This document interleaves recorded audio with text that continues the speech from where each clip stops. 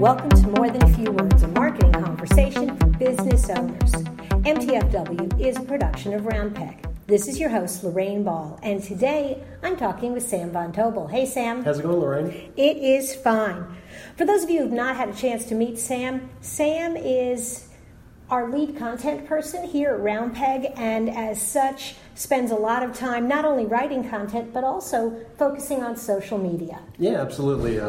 They kind of go hand in hand in some ways. Absolutely. And one of the things that we've definitely seen a change with, which is what we're going to be talking about today, which is Facebook verification. Yeah, so Facebook verification, for those of you who may not be aware, is if you've ever looked at a Facebook page and you notice a little gray check mark or a little blue check mark by the name, that's just an indication that the page has been verified.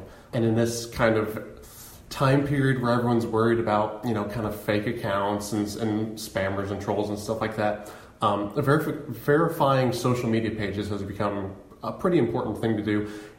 Is it necessary for setting up a Facebook page or a Twitter page? No, but there's really no reason not to do it. Absolutely. And those gray check marks and blue check marks give visitors confidence. It reassures a visitor who comes to your website that you are a legitimate entity. And also, in the age of spammers and copycats, it gives them confidence that they're not visiting a replica of your Facebook page created by some company in Russia. Yeah, totally. There's another nice benefit of getting your page verified. Yeah, absolutely. Having a verified page actually shows up better on search. So if someone is looking for your kind of industry on Facebook, doing a little research, there's a better chance that you'll be one of the first ones they see if your page is verified. Well, that's terrific. So now I'm interested. I want to verify my page. What do I do? Yeah. So there's actually two kinds of verification kind of hinted at. There's the gray and the blue. Gray is reserved for smaller businesses, with brick and mortar locations. And what's really nice is if you're a business with multiple locations, you can actually and with multiple pages, you can verify each page with the gray verification. The blue is reserved for more national or global businesses and kind of celebrity brand pages. Wait a minute. Round Peg has a gray verification. We're not a celebrity? Someday, Lorraine. You're a celebrity to us. But we haven't quite gotten you out to the world yet. Okay, so can I apply for blue or gray? Not exactly. So you apply for a base verification, and it's kind of up to Facebook to decide that. Obviously, with the idea of wanting pages to be authentic, they're not going to post exactly what it takes to meet the requirements of verification. That would kind of defeat the purpose. But once the verification process has begun, and they're looking over your page and making their decisions, it's up to them to give the gray, give the blue, and they can also revoke it at any time if something happens and your page becomes fishy or they have reason to suspect that you're not so authentic.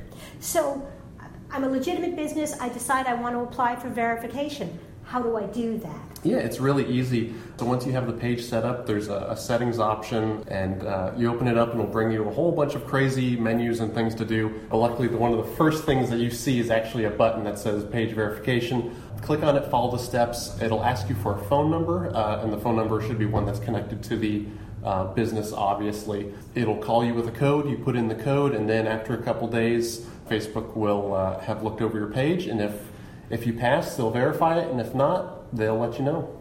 If you're getting ready to submit your page for verification, are there things that you should look at on your page before you send it to Facebook to look at? Yes, definitely. Like I said, there's not a bullet-pointed list of what's going to get you verified and what isn't, but there are a couple things that you can definitely do to help your chances. One of the big ones is just being really thorough. There's lots of places to fill in information on your page. There's mission statements, there's abouts, lots of those kind of things. Just be as thorough as possible when it comes to filling out the details about your business on the Facebook page. Cool. I'll bet it also doesn't hurt if you've got good content on your page. Yes, absolutely. Good content as well as consistency and professionalism are two big things. If they look at your business page and it's kind of all over the place with there's one post that's some good content, and then there's a couple posts that are just kind of some weird out of left field stuff, that might be a flag to them.